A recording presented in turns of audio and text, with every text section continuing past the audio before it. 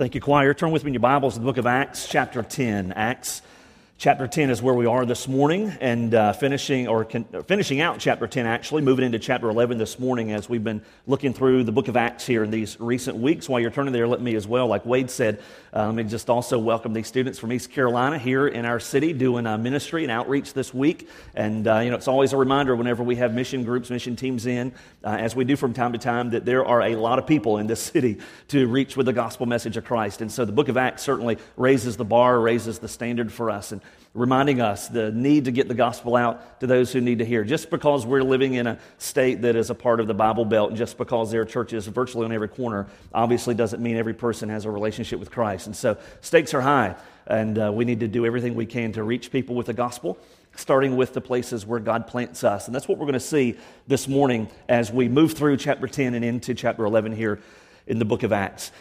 Just to give you kind of a quick little rundown of our family, my wife Susie and I have 3 kids. For those of you that are visiting, maybe this is your first or second Sunday or so. We've got 3 kids. We've got our oldest, Hannah, who is 6, Drew, who is 3.5, and then our newest addition, April, who is 2 months old, just turned 2 months old this past week. Well, a few weeks ago, just a few weeks after April was born, I was driving Hannah and Drew to school. Hannah to school and Drew to preschool, where he goes for 3 hours a day. And so I was driving them, and I kind of took over those responsibilities once April was born, and I love it. We do all kind of crazy stuff on the way to school. And so I was driving them to school, and on the way there, Drew, the 3.5-year-old, said, Dad, where's my backpack? You know, he has this rugged little backpack with his name on it, like every 3-year-old does, right? And so I said, it's up here, it's up front, it's in the front seat. And he was back in the bed of the truck riding, because I'm just kidding. He wasn't. He was in the truck with me. And I said, it's up here. You can't see it, but it's up here. Well, he wanted a visual. He wanted to see it. He said, Dad, I want to see the backpack. I said, buddy, it's up here. I promise you, it's in the truck. I mean, I'm driving. I didn't want to pick the thing up. It's 400 pounds, and show it to him. He's got all his toys with him that he takes to school with him. And he said, I want to see my backpack. And I said, I promise you, it's up here. You've got to have faith. Do you know what faith is? And he said, no. And I said, faith, the perils of having a pastor as a dad, right? I said, faith means you believe in something even though you can't see it. And then he said the following. He said, like baby? Oh, man. I thought, I've got a theologian riding in the back seat. I'm thinking, here he's putting it all together. He's thinking, okay, for 9 months, mom carried the baby, right? And you couldn't see the baby, but you believed the baby was there. And then, bam, here's the baby. And that was faith, right? And I'm thinking, this is awesome. So I get on my cell phone and I call Susie and I said, you'll never believe what just happened on the way to school. I'm driving it and I laid out the whole scenario for her and I explained to her. And then I said, this is what faith is, Drew. And he said, you mean like baby? And I said, yes, that's exactly what it is. And I said, I think he's putting it all together. He's only 3 years old. And she said, I think what he meant was, he was talking about her name, April Faith, Kale.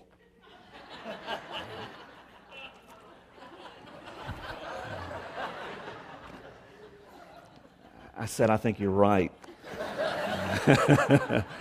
And so he was scheduled to preach this summer, but I've kind of taken him off the schedule. I was going to kind of take a Sunday off and let him give it a shot at it in Romans maybe or something. But the Bible is written to sponsor faith. From the very beginning, from Genesis all the way through Revelation, the Bible was written to sponsor faith in our lives. That's why so many questions go unanswered. In the book of Job, for example, you're reading Job. Job had all kinds of questions for God. God never answered. All of those questions Job asked, God chose not to answer. And the Bible is written to sponsor faith. We cannot know God without faith. We cannot walk with God without faith. Our walk is a walk of faith on this side of eternity, not a walk of sight. We come to God through faith. We trust Christ through faith. For by grace are you saved, what? Through faith. Faith is an integral element of our walk with God. And the Bible, from start to finish, was written to sponsor faith in our lives. Now, when we get to the book of Acts, what we find here is that it was that same faith that drove these early believers. It wasn't a belief in some ideal. It wasn't any governmental thing. This was faith in the truthfulness of what their Savior, Jesus Christ, had said. Many of them had been eyewitnesses of Christ when he walked this earth. They were there for part of his 3.5 years of public ministry. And if they had not walked with him and known him personally, they had come to Christ earlier in the book of Acts and had begun to be a part of the family of God and to walk according to to the faith that is required for every believer. And so whenever we look in Scripture, and especially as we look in the book of Acts, we see that we have to be faithful to walk with God by faith, but at the same time, He calls us to proclaim Him and to make His name known and to be involved with Him and with the ministry of spreading the message of the gospel. And we do that by faith, trusting that as we speak, God is going to bless our words, trusting that as we reach out, God is preparing the hearts of people to hear the message of the gospel, that many of them will respond, if not right then and there, somewhere down the road. And so faith is vital to the walk of the Christian. It's vital to the ministry of every single believer.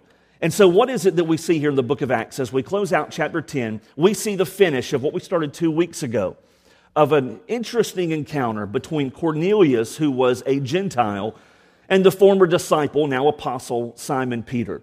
And so let me just recap here the first part of chapter 10. We won't walk back through it.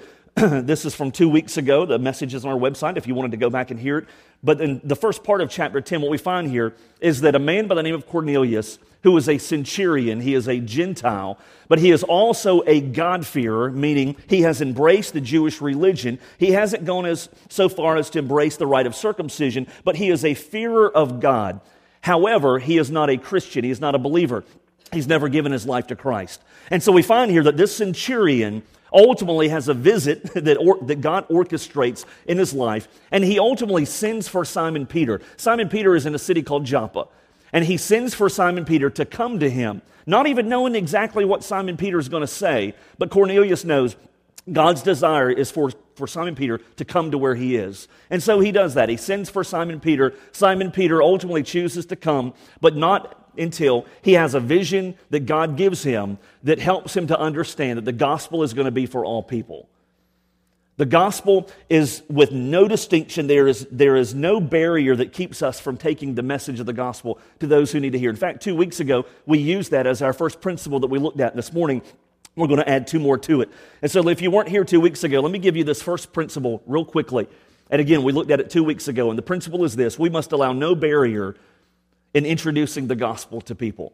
We must allow no barrier, whether it be a racial barrier, cultural barrier, even language barriers. Today we have the opportunity to be able to take the gospel to the four corners of the earth. Language is no barrier in many cases.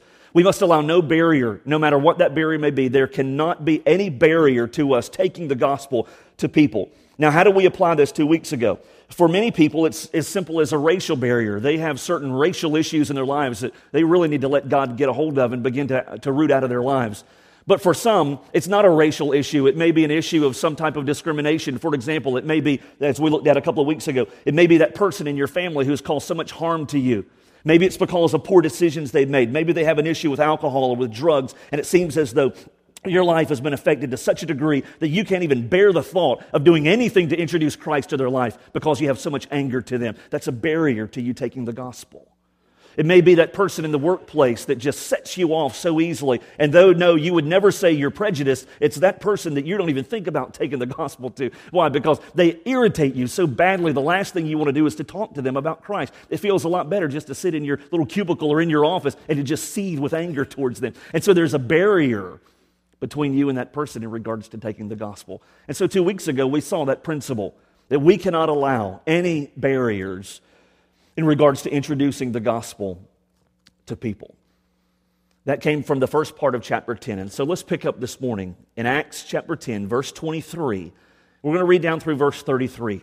Again, we're going to finish the chapter this morning. Eventually, we're going to move into chapter 11. But for this first segment this morning, let's begin in verse 23, read down through verse 33, and we'll introduce the second truth that we'll see this morning. Acts chapter 10, verse 23. Picking up, it says, "And so he, Peter, invited them in, and he gave them lodging." These were the folks that Cornelius had sent to bring Peter back to his home. It says, "On the next day he got up, and he went away with them, and some of the brethren from Joppa accompanied him. Well, on the following day, he entered Caesarea. Now Cornelius was waiting for them, and he had called together his relatives and his close friends. And when Peter entered, Cornelius met him, and he fell at his feet, and he worshiped him." You know, this is interesting because earlier in the book of Acts, we find that there are people who have folks with illnesses in their lives. that are bringing the sick people out so that Peter's shadow would just fall upon them. There was this misunderstanding that Peter had some form of a power that he did not possess. Peter was always very quick to give the credit to Christ, that whenever someone was healed, whenever something miraculous happened, Peter was very quick to give credit to Christ for that. But we find here that when Peter enters, Cornelius, this God-fearing Gentile, falls at his feet and worships him. Verse 26, but Peter raised him up, saying, "Stand up, I too am just a man." And as he talked with him, he entered and found many people assembled. And he said to them, "You yourselves know how unlawful it is for a man who is a Jew to associate with a foreigner or to visit him, and yet God has shown me that I should not call any man unholy or unclean. That is why I came without even raising any objection when I was sent for. And so I asked, for what reason you've sent for me. Cornelius said, 4 days ago to this hour, I was praying in my house during the 9th hour, and behold, a man stood before me in shining garments. And he said, Cornelius, your prayer has been heard, and your alms have been remembered before God. Therefore, send to Joppa and invite Simon, who is also called Peter, to come to you. He's staying at the house of Simon the tanner by the sea. And so I sent for you immediately, and you have been kind enough to come. Now then, we are all here present before God to hear all that you have been commanded by the Lord." Principle number 2 that we see that comes out of this passage is that God often reaches people through people. God often reaches people through people. Now, I understand, that in this place today, there may be some that have received Christ in very dramatic fashion. You may, like Martin Luther centuries ago, may have been sitting down reading God's Word. There was no other person there but you and God. And He spoke to your heart in such a powerful way, and He caused the words of that page to jump up into your life. And you placed your faith in Christ as a result of just the conviction that came from reading the Word of God. I understand there may be some that are that way. And it wasn't another person who literally led you to Christ. To be willing to say there were some who planted seeds along the way. But I think for most of us, we would say, when we came to Christ, God used another person to introduce us to Him. And I'd be willing to say that for most people who are right with God today, and who will be right with God between now and the day that Christ returns, more often than not, it's going to happen whenever God uses people to take the gospel to people. And so that really helps us to see as believers what role we play, because God's desire is to use us to make a difference in the lives of our community, to make a difference in the lives of those that are around us. Listen, the greatest work that God wants to do in the life of a person, listen to me, has nothing to do with career. It has nothing to do with wealth. It has nothing to do with marriage, has nothing to do with family, has nothing to do with raising kids, building a name for yourself. Many of those things are important, and yes, God has a plan for those aspects of your life, but those are not the things that carry the primary concern of God. God is most concerned about people coming into a relationship with Himself that is found whenever we turn from our sin and place our faith in Jesus Christ. That is what God is most concerned with. That is what God desires. That's why Jesus came and died on a cross. He didn't come to die on a cross to make us wealthy or to make us to be successful. He didn't come and die on a cross so that we can just experience the good things of God and have blessings in our life. He came to die on a cross. Why? Because a perfect sacrifice was needed. And there are people that are a stone's throw from this church building that if we step foot off this property within 60 seconds, we can stand eyeball to eyeball looking at people in conversation who have no concept of what it means to have a relationship with God. They've heard some crazy stuff from another person at work, and they may have picked up a little snippet from somebody on TV that says one thing or someone that says something else, but they have no idea what it truly means to have a relationship with God. And if they don't come to know Christ, they will spend eternity with the weight of sin hanging over them, with the wrath of God poured out upon them, and hell will be their home, not heaven. And we have a mandate of God to proclaim to them in love and with sensitivity that Jesus Christ still saves. And what we find here in this passage as we move through chapter 10 is that God often uses people to reach other people. He reaches people through people. In fact, notice what happens here. This is just phenomenal to me when it dawned on me what is taking place here. So you kind of get a sense of the scene of what's taking place. Peter comes, he gets to Caesarea, he comes waltzing into the place where Cornelius is, and what he finds here is that Cornelius, he's got a ton of people up in his house waiting for Peter to get there. Look at what it says down in verse 24. It says, on the following day he entered Caesarea, and now Cornelius was waiting for them. He's waiting for Peter to get there. And he had called together his relatives and his close friends. Verse 27 says that there were many people that were assembled there. And it's interesting that even this person who doesn't have a relationship with Christ understands the need to get people under the sound of the preaching of the message of the gospel. And so what he does is he calls together his family, calls together his friends, he calls together those people that don't know Christ, and he gets them all up in his house so that whenever Peter comes, he doesn't even know what Peter's going to say, but he knows whatever he says is of God. And this lost man, this man Cornelius, who had a heart for God but didn't have a relationship with the Savior, does whatever it takes to get people under the sound of Peter's voice so that they can hear a message that will change their lives. Look over with me to the book of Romans chapter 10. I want you to notice something here that helps to support this simple truth that God often reaches people through people. I think you know where we're headed with this. That if God reaches people through people in the pages of Acts and in the books of the New Testament, then I have a sneaky suspicion that he still is going to work the same way today. And so notice what it says here in Romans chapter 10. Paul would later write this letter. Many have called the book of Romans the treatise of the Christian faith. Many have said it is the one book in the New Testament that really captures the heart of the entire New Testament, the heart of God. And so notice what it says here, Romans chapter 10. Look down in verse 13. Paul writes, "For whoever will call on the name of the Lord will be saved." By the way, what an awesome promise that is. You know, man, I love to be able to talk to people. And whenever I'm sitting there and I'm sharing the gospel and they know they need Christ, and from everything they've said, I understand that they need Christ, it is awesome to be able to come to this verse and say, listen, buddy, you don't have to get your life cleaned up first. You don't have to get this stuff figured out and this stuff figured out. Just come. Just come to Jesus. And when you call upon Christ biblically in repentance and faith, He'll save you and He'll forgive you and He'll make you right with the Father. And so Paul writes, he says, "For whoever will call on the name of the Lord will be saved." And then Paul gets logical here for a second. He says, "How then will they call on Him in whom they have not believed? And how will they believe in Him who they have not heard? And how will they hear without a preacher?" And that's not a preacher in a sense of what we think of today. Maybe you could use the word proclaimer, one who proclaims the gospel. It doesn't have to be a pastor. Verse 15, "And how will they preach or proclaim unless they are sent? Just as it is written, how beautiful are the feet of those who bring good news of good things. However, they did not all heed the good news. For Isaiah says, 'Lord, who has believed our report?' And so faith comes from hearing, and hearing by the word of Christ." Christian, you are a sent person. It's not just the professionals. It's not just the guys on TV that are the sent people. It's not just the missionaries like Barry and Lilia, my buddy Jeff in Bangladesh. It's not just those men and women that are the ones that are sent. We, by virtue of our relationship with Christ, are sent people. And I don't share this message as a guilt trip. I'm not motivated much by guilt trips. I am motivated, however, when I can see the big picture that God has, that God sees. And I just want you to see the big picture. This is not to put a guilt trip on you to make you feel guilty because you haven't shared the gospel 10 times this week. Man, I just want you to understand, according to the pages of the book of Acts, that there is a wide open field of people that are in need of a Savior.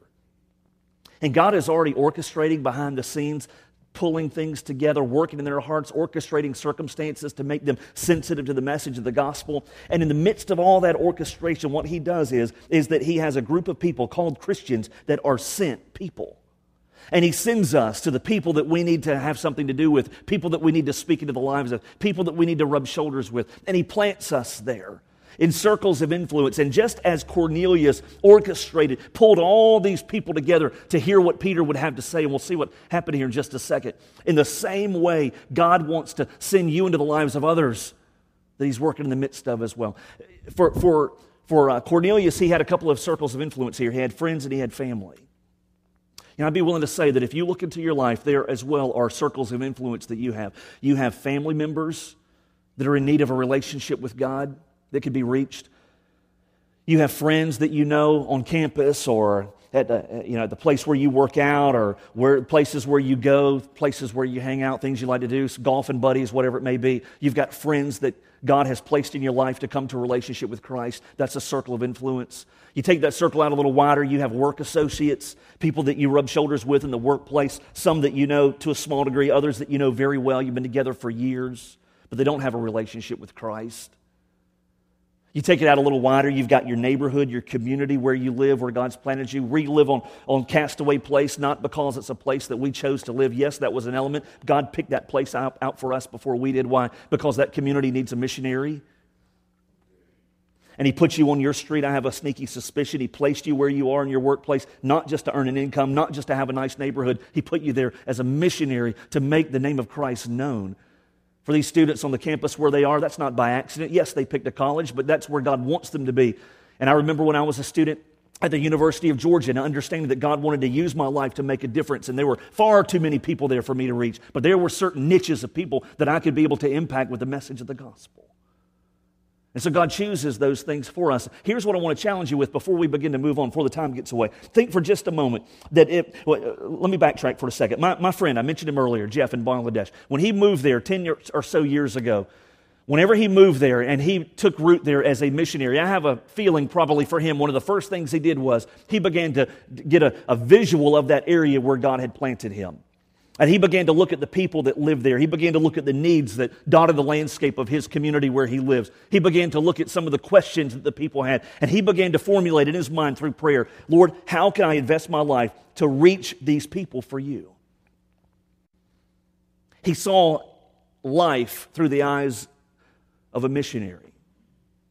And what we often miss today is the simple fact that we have to look at the places where God sends us through the eyes of a missionary. When was the last time you looked at your street, your community, your cul-de-sac, your neighborhood, and you looked at it through the eyes of a missionary to say, what is it that the people here need?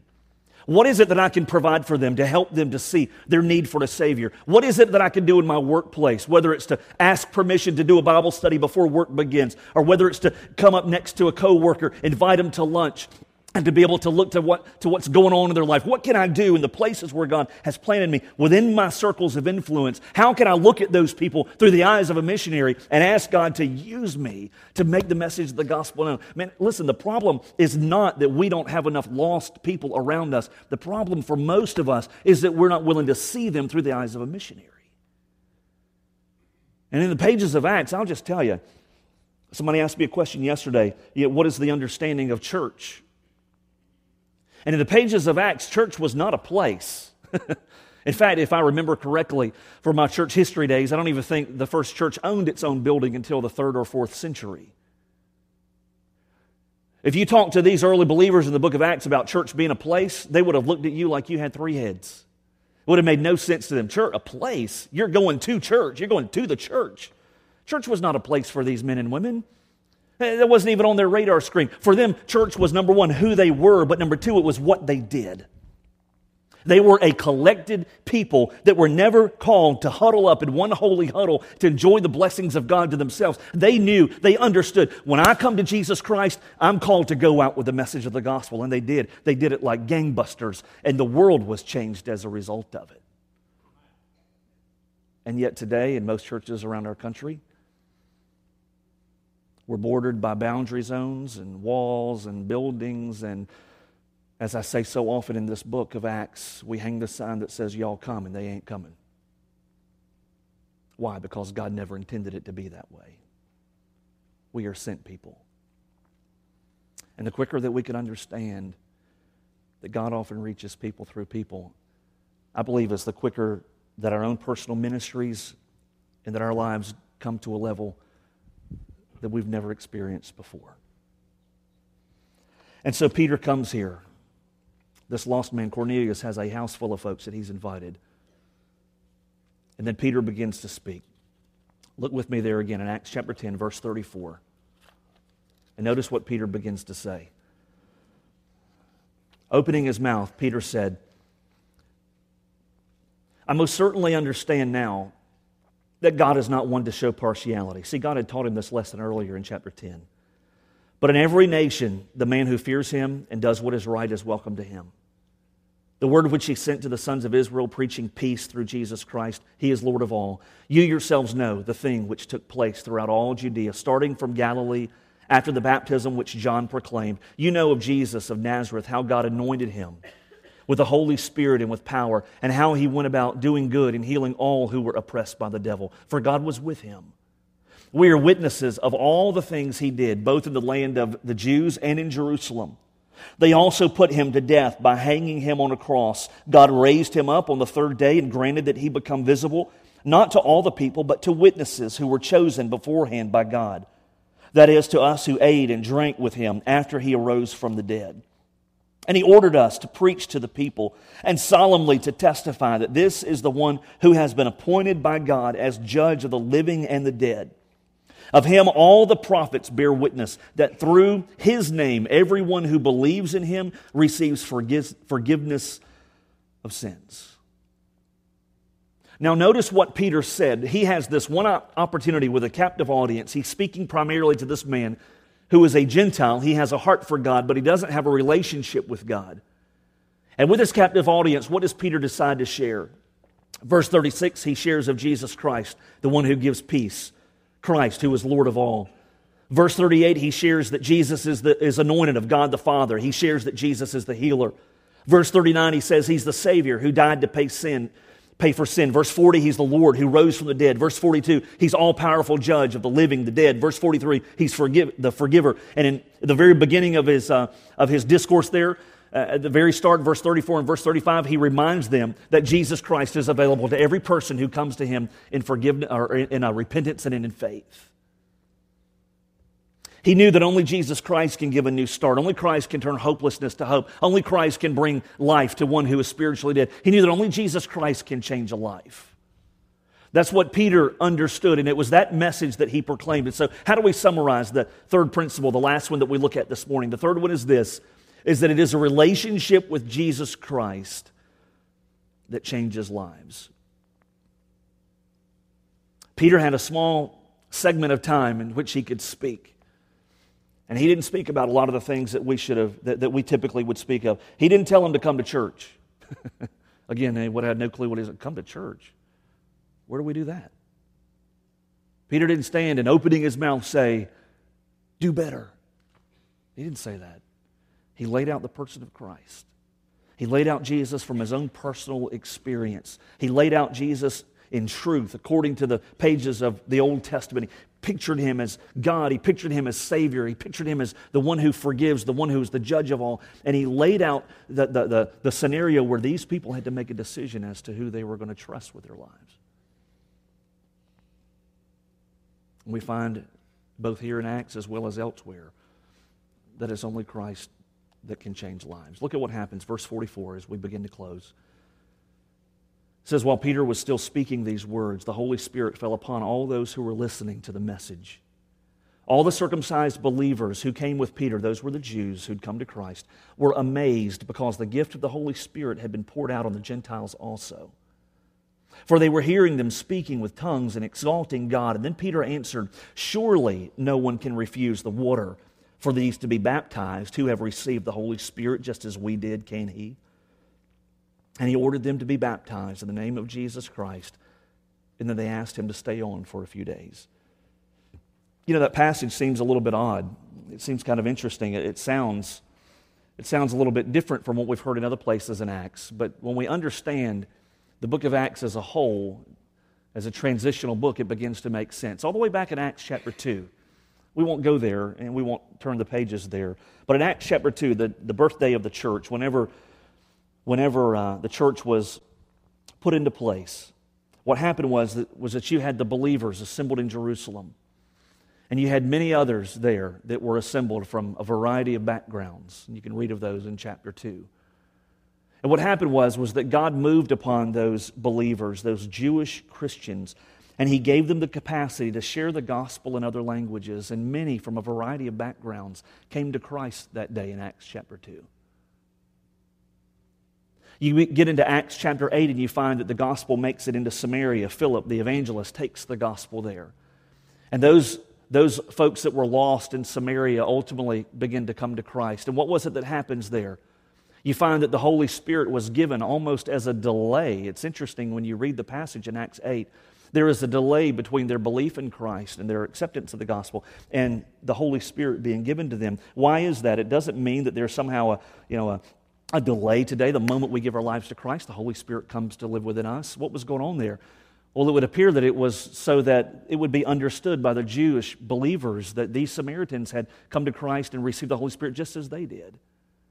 And there was a waiting for those Jewish believers to arrive there in Samaria to witness what took place. And when they saw the Holy Spirit come upon those believers, they knew this is of God because we've experienced the same thing. And so now we come to chapter 10 and you find Gentiles, not just Samaritans, but Gentiles. And they come to a relationship with the Savior. They hear the message of the gospel that Peter has proclaimed. They accept these words. They embrace this message. They turn from sin and place their faith in Christ. And the Bible says that they began to speak in tongues, verse 45.